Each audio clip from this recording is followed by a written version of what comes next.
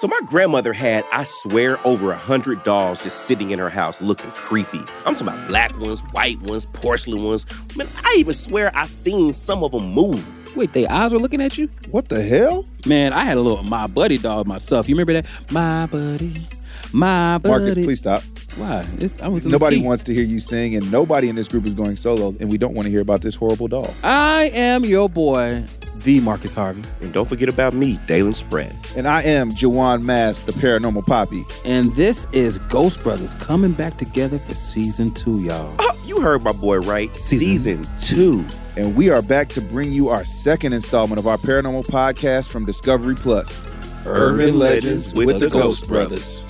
If you didn't listen to season 1 of our amazing show, we are paranormal investigators, and we love looking into the creepy, the freaky, and just plain old scary stories.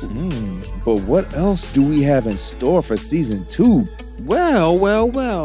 We not only are getting to the crux of some of the most freaky objects, but we are also getting down and dirty with these urban legends. Hey, look, guys, that's not even the half of it. I promise you, this season, we're going to scare you so much. Oh, what do we have? Bro, we got dolls, we got haunted homes. I'm talking about from Dracula's castle in Transylvania, Romania, all the way to Lizzie Borden's house in Massachusetts. We're also going to cover the scary things that happen in dark and creepy forests. Like, tell me, why does all the horrible stuff happen in the middle of nowhere? You know what? It's because you have the wind blowing through these bare branches. Oh, and let's not forget about serial killers. Oh, don't forget about hitchhikers and big feet. Or Bigfoot. Or Bigfooted them. Yeah. We also bring in some celebrity guests who share their experiences and take on the paranormal.